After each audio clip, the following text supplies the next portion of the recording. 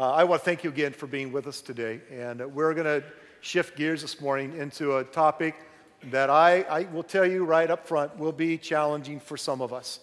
And I can't apologize for that. I think it's what Jesus did. He challenged us to grow.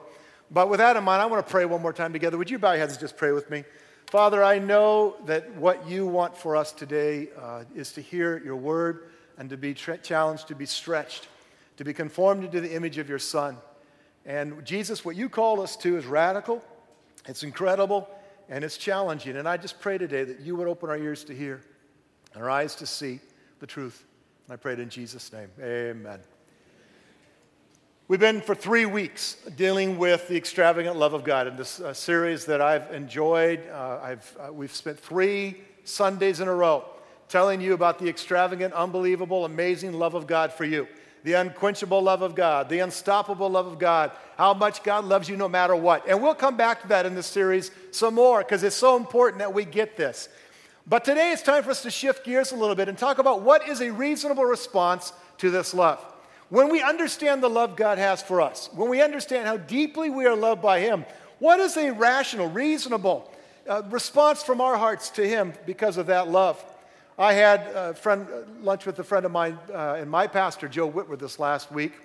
And Joe and I were talking about a series he's been in at Life Center called Not a Fan. It's based on a book by Kyle Idleman. And he told me about a kid in his church, in our high school group, who happens to have cerebral palsy, but he videotaped this testimony of this kid's walk with Jesus. I want you to watch it with me together right now.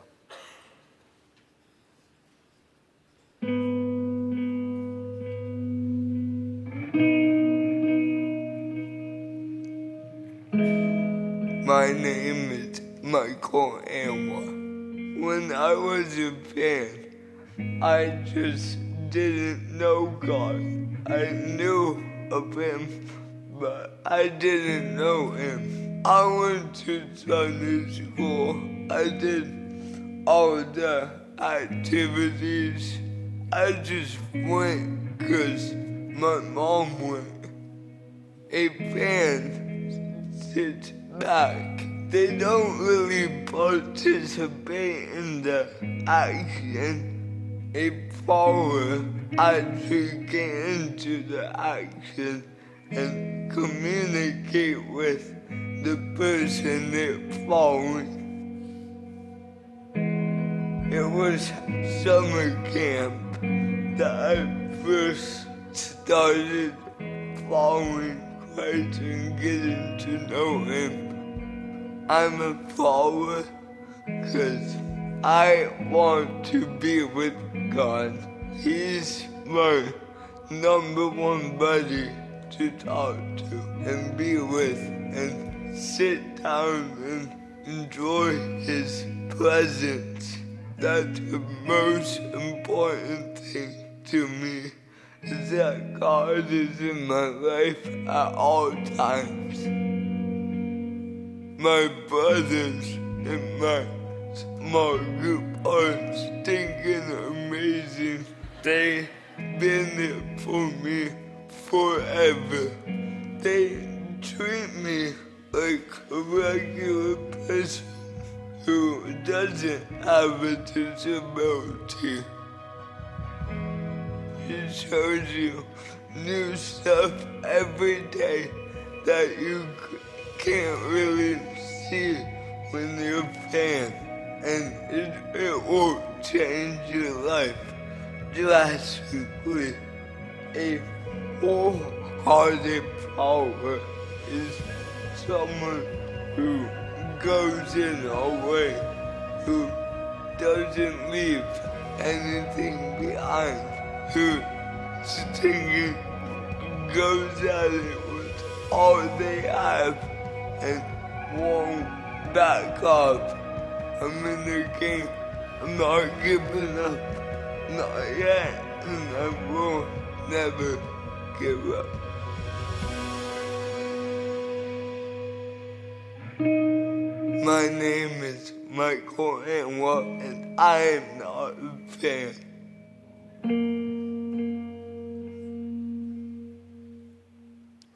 The premise of the book, Not a Fan, is that Jesus hasn't called us just to be fans. but to be active participants, to get in the game, to give our all to him. And I've watched that video, I think that's the 7th or 8th time, and every time I watch it, I'm just completely impressed by this young man who says a wholehearted follower is someone who goes all the way. One who goes at it with all they have, and they won't hold back. They won't back off. That's a guy who understands the love of God for him. And that's a young man who loves God with all that he has. He knows the love of God, and he loves God back with a sacred obsession. And that's what I want to talk about today. And all of us have had probably an obsession at one time or another in our lives. We have things that consume us that we get excited about. We're crazy about golf, maybe. Or maybe we love running, and you're not here, you're out running Bloomsday right now, or finishing hopefully soon. Or maybe it's motorcycles. That would be me. I love motorcycles, and I get a little obsessive about them. I will admit that. Maybe you get crazy about fishing or chocolate or ice cream or something else. Maybe you get fixated on a person or on a career from time to time, or maybe something as temporary and hollow as money. All of us at one point in our lives have had obsessions that we have to deal with. And obsessions are not all evil. I want you to understand, I'm not saying they're all wrong. But here's what I want you to get. If you don't hear anything else I say today, please hear this. If you're a Christ follower, if you've given your life to follow Jesus, if you're a Christian, a disciple of Jesus, then as Christ followers, the one obsession that ought to mark our lives above all others is a sacred obsession to love God with all our hearts, to love him with all that we are. You may be known for other things, and people may be, guys, really into such and such or this or whatever. But the one that ought to mark your life, the obsession that ought to mark you above all others, is a sacred obsession for God. And by the way, that's not something I came up with. Jesus said this a long time ago from the very beginning. Mark chapter 12, verse 30. You must love God with all your heart, soul, mind, and strength. And notice here, Jesus doesn't say, love him when it feels good, love him when you want to, love him on Sunday, love him when it's convenient to love God. Love him a little bit. He says, no, you must love God with what? All that you are, all your heart, soul, mind, and strength. That was the call of Jesus, and it still is today. Simply put, God wants us all in. I don't know if you're a poker player, but you know what I mean by that. He wants us all in. And because he went all in for us, because he gave everything for us, it is a reasonable response on our hearts, on our part, to give our all to him. Because he went all in for you and me. It's not too much for us to go all in for him, to live with a sacred obsession. But what does that look like?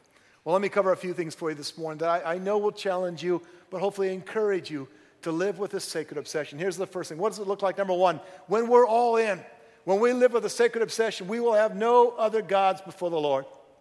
When you're all in, there'll be nothing else that'll be more important to you than your relationship with him. And honestly, this is tougher than most of us realize, especially in our culture. We may not have an image of Buddha or Krishna in our living room. I hope not. That may not be a problem for us. But it's way too easy for us to be overly captivated by a thing, a passion, a person. And when we're overly captivated by something that takes the first place in our lives, that's when we have created a God. Small g, but a God in our world nonetheless. We might not sing praises to that God. I hope you don't sit around singing to your motorcycle. You might not sacrifice animals to that God, which again, I hope you don't do that. But when you give that thing, that person, that activity, whatever that is, first place in your life, then it has become a God to you. And God knows us. He knows all about us. He knows the way we're created. He knows our human nature. And that's why the very first command of the 10 Commandments in the Old Testament, found in Exodus 20, deals with this. Let me read it to you. Exodus 20, verse 2 and 3. I am the Lord your God who brought you out of Egypt, out of the house of slavery. You must have no other gods besides me. God is speaking to the Israelites. He says, I set you free from 400 years of captivity in Egypt. I'm the one. I am the Lord your God. And therefore, I am not just suggesting, I'm demanding that you have no other gods besides me. God told the Israelites, because of who I am and because of what I've done, because of who I am, because of what I've done for you, I deserve, and in fact, don't miss this, he's saying, I demand to be first and foremost in your life. I have a friend of mine who for many, many years, his number one goal was to become a millionaire by the time he was 40. And he was a professed Christian, and he said he loved God. But without question, the God in his life was money. And he had set a goal that he was going to be a millionaire and retire by the time he was 40. Now, you think, well, what's necessarily wrong with that? Well, let me explain. He had not one but two jobs. So he worked a lot. On top of that, he got up every day and at the dawn of crack, and yes, I said dawn of crack, got up every morning and would do day trading on the stocks to try to make money. And then almost every evening, he would spend online trying to sell cameras on eBay. This guy was consumed, captivated by money. That was his goal. That was his God in his life. And you think, well, there's nothing wrong with money. There's nothing wrong with working hard. You're right, there isn't. But when your family, your friends, your health, and your relationship with God are taking a beating because of an obsession with money or anything else, then it has become a false God to you. It's become something God says, don't go there. Now, let me also interject this very quickly for you. God is not demanding to be first place in our lives because he's insecure. People go, why does God have to be number one? What's the big deal? Is he some sort of holy narcissist? I mean, why does it always have to be about him? That is not the case at all. The reason God asked to be number one in your life is very clear, very simple.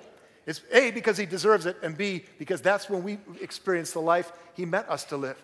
That's when we are the best us we can be, when we live with him first and foremost in our life. God calls us to love him and to put him first because he knows that's what's best for us. That's the way we're going to experience the life he's destined us for. Here's another little phrase I want you to remember. We become what we behold. We become what we behold. That thing that we fixate on, that person that we fixate on, we become what we behold, meaning we are shaped into the image of the things that we love and desire the most. That is just our human nature. And that, again, is why God says, I want you to put me first. Because if we're to be like him, if we're to live like him, if we're to love like him, if we were to look like God, then we've got to fix our hearts on him and love him above all else. We become what we behold, and God wants us to become like him. And so God doesn't just suggest that we occasionally put him first in our lives. He requires, he demands, he says, I am calling you to this radical way of life where you will have no other God besides me, where I'm number one. I'm first. Here's the second thing, number two. When we're all in, we will hold nothing back. When we live with a sacred obsession, we will hold absolutely nothing back from him. To have a sacred obsession is to have our hearts so consumed by God, by his love for us and our love for him, that there's nothing we will want to hold back from him. C.S. Lewis, who in my opinion is one of the greatest Christian minds in the 20th century, and he wrote tons of books, Chronicles of Narnia, which is he's most famous for, but he wrote a lot of really good books on theology and relationship with God, great things. And he once said this, and I love this quote. He said, we are too often, speaking of us, too often half-hearted creatures, fooling around with drink and sex and ambition when infinite joy is offered to us. We're half-hearted creatures, fooling around with things that don't matter, that really, in the grand scheme of things, in eternal perspective, don't matter. When the sad part is infinite joy. Relationship with God and infinite joy is what's offered to us.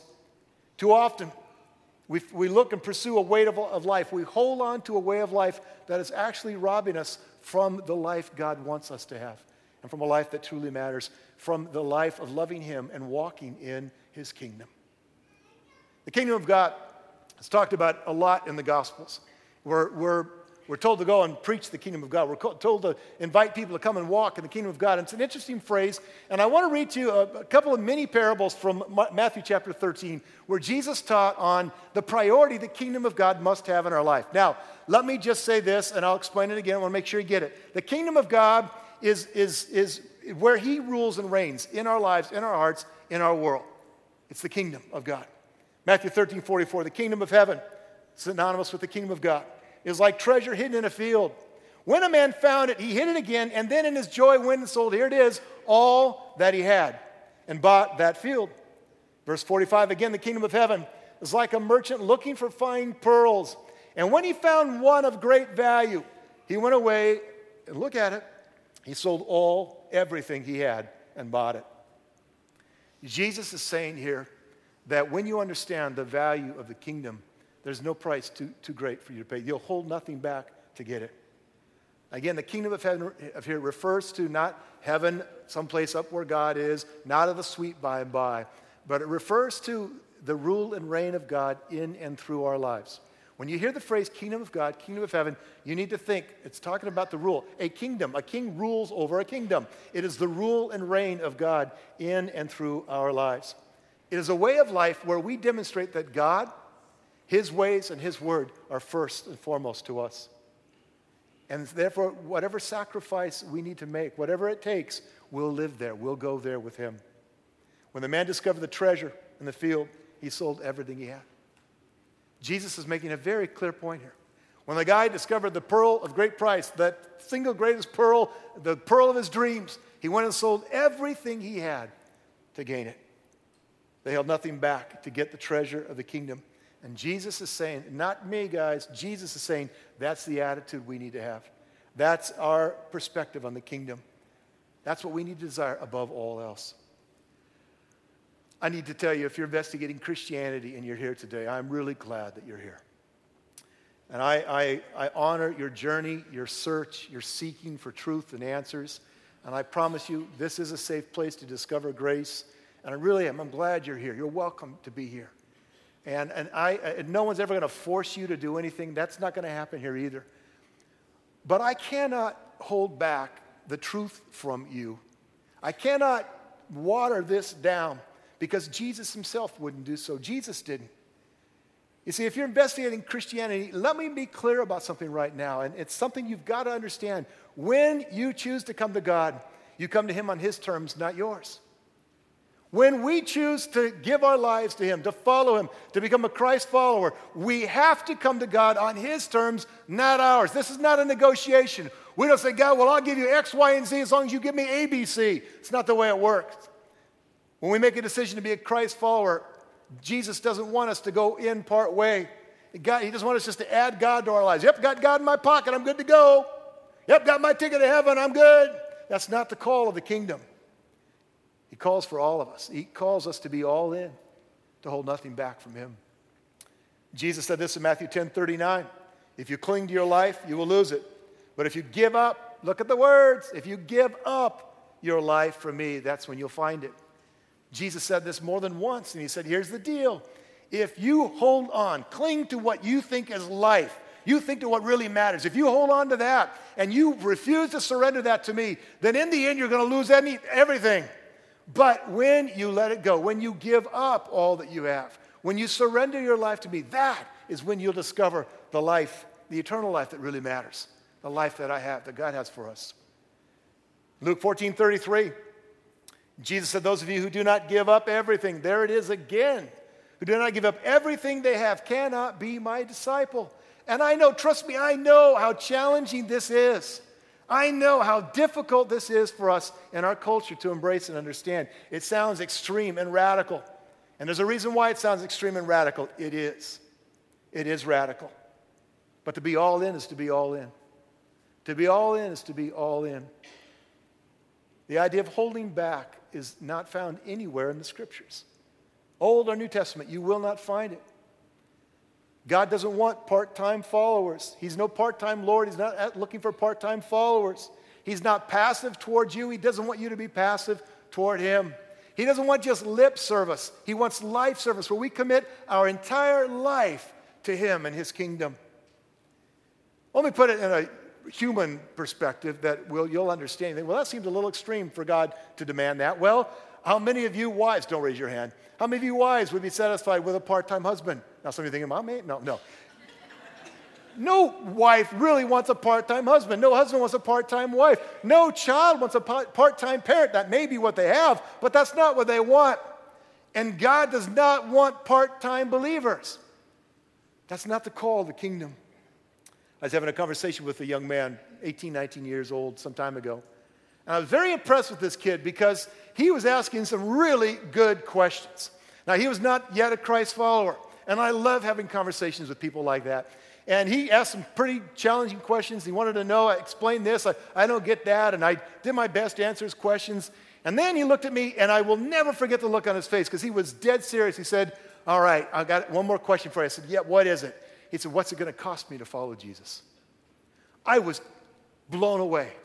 Because you know what I hear most of the time from people? What's in it for me? Guys, that's our culture. What's in it for me? What am I going to get? What's God going to do for me if I give him my life? And I did not hear this from this young man, and totally blew me away. Totally impressed with this young guy. He said, what's it going to cost me? What's it going to take? What does God expect from me? And I looked him in the eye and I said the same thing I'm saying to you now. Everything. Everything. But here's the good news. That's a reasonable response to a God who's given his everything for you. It's a reasonable response when you understand what God has done for you and me.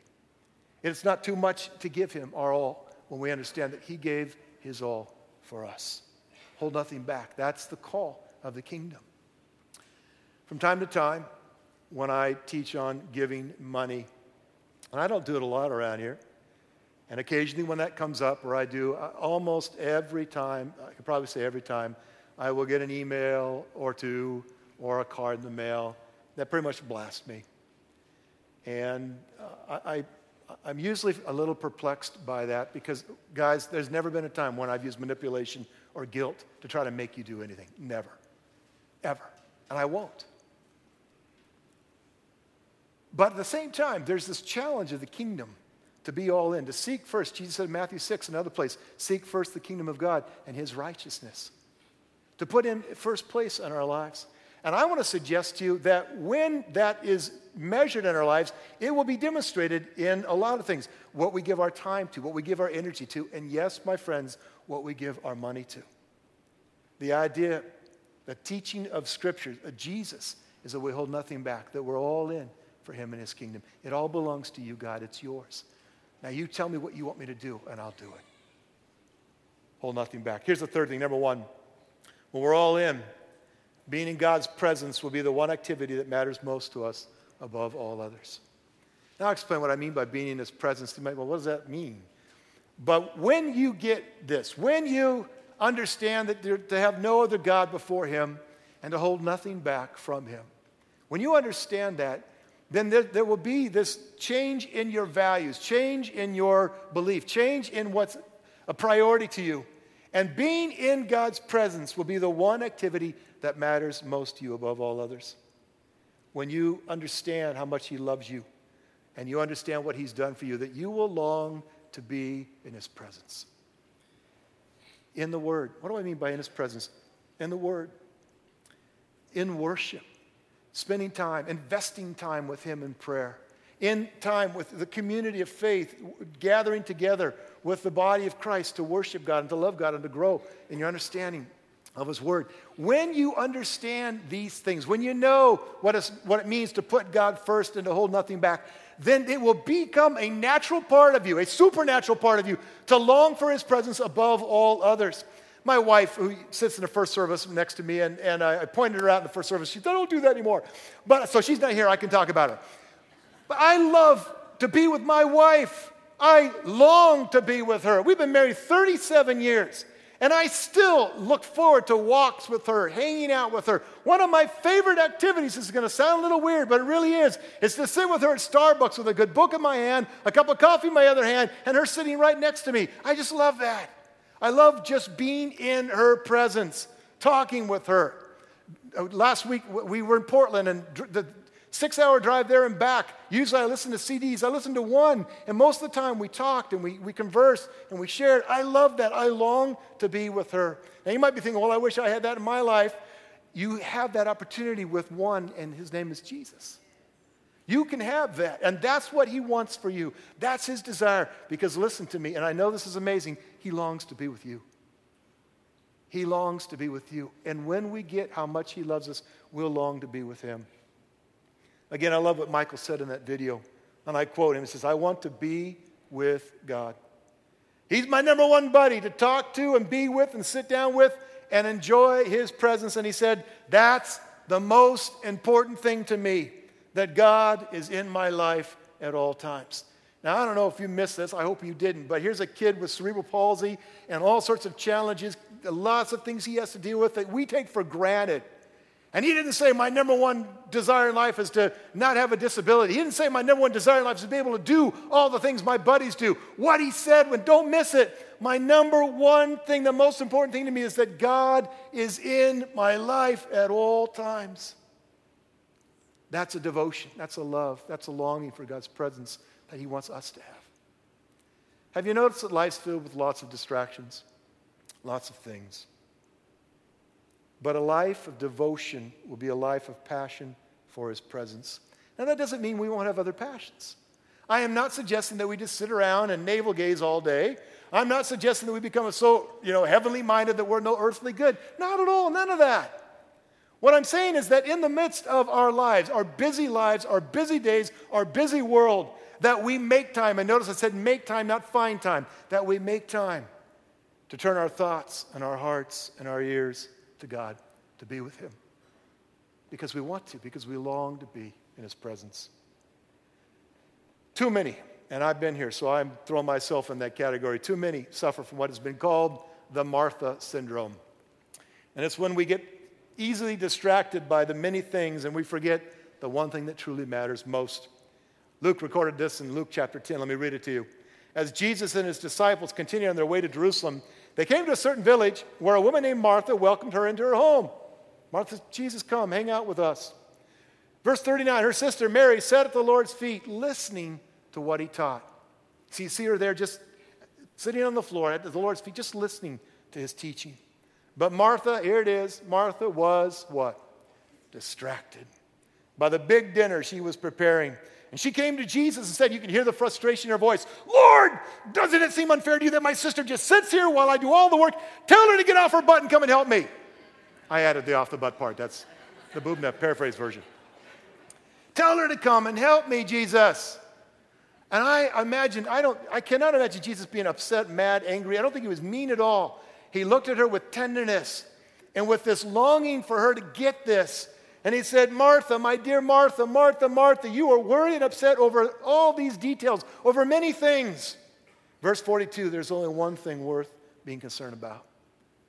Mary has discovered it, and it will not be taken from her. Martha, you're all worried, stressed out. And man, if that doesn't describe me and us from time to time, I don't know what does. Running around, and let me point out here quickly, Martha was not sinning. It's not like she was sleeping around or doing something stupid. She was trying to serve Jesus. She was trying to do something good, fix a nice meal. Back then, you know what that meant? Go grab the chicken, cut off the head, pluck the bird, and then deep fry it. It was not just go to the freezer or the local store.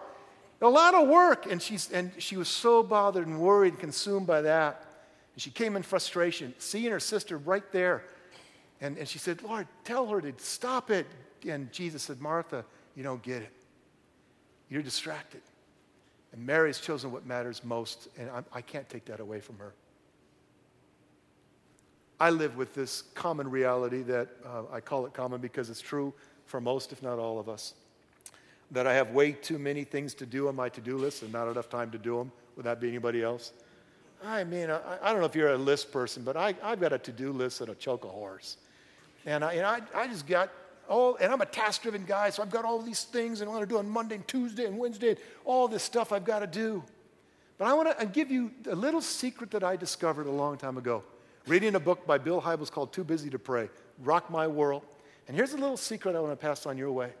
When my first to-do is to be with him, then everything else falls into place.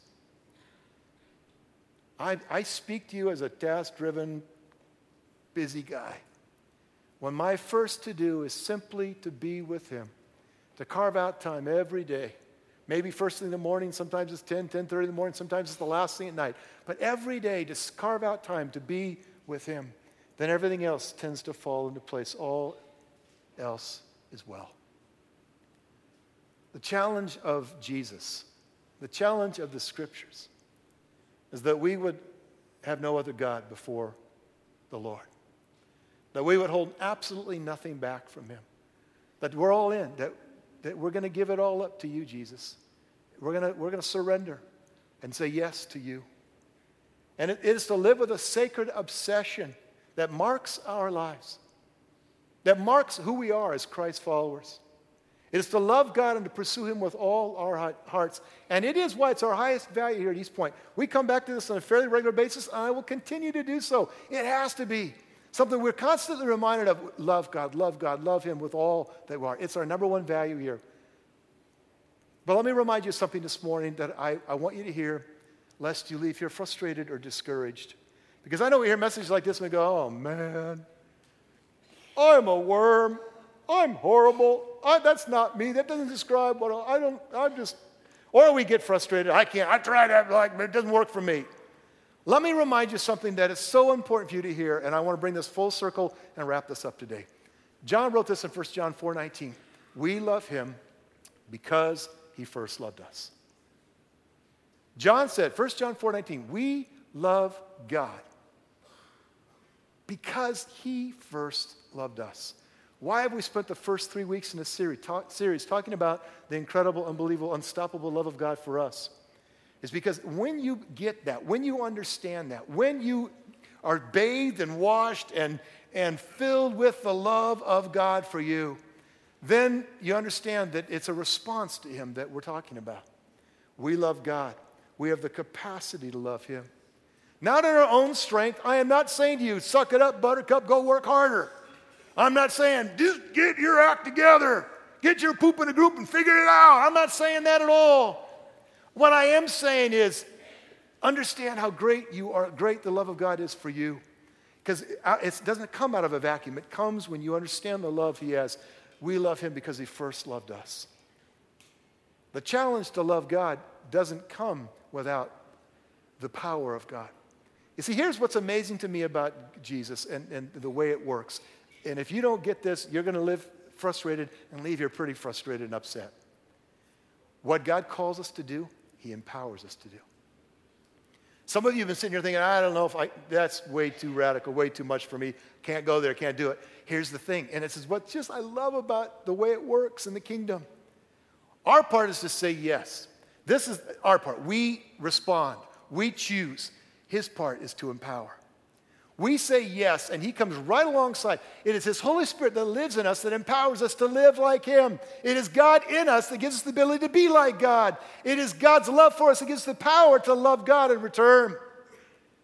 What he calls us to do, the incredible, radical, unbelievable challenge to follow him and to give it all up and to put him first and to long for his presence, does not come in a vacuum. It's not dependent on you and you alone. God says, you choose me, you sacrifice, you make that decision, and I'm going to meet you right here. I'm going to give you everything you need. Jesus said, come follow me. But he didn't leave it there. He said, and I will make you fishers of men.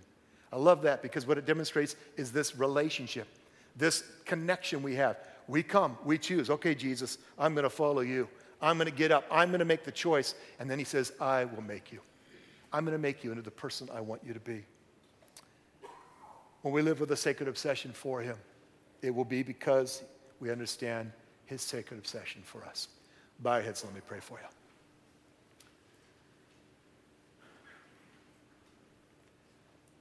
Lord, I know the risk in teaching something this radical. That some will hear through a filter of condemnation and guilt, and they'll listen to that voice of the enemy that will just dump on them right now. Holy Spirit, please stop that voice. Don't let them hear the voice of darkness right now. And I know, God, that some of us, we need to be challenged. We need to be encouraged. But Lord, we all need more of you. To do this, we need more of you in our lives. And it is your grace, God, that not only brings us to relationship with you, but it's your grace that empowers us to live for you. And I pray that we would just be wrapped up in that today. That not one person sitting here today will leave here feeling beat up or condemned or slapped around, God, but that they would leave here challenged to choose and then aware that when they do, you empower. You enable us to do what you call us to do.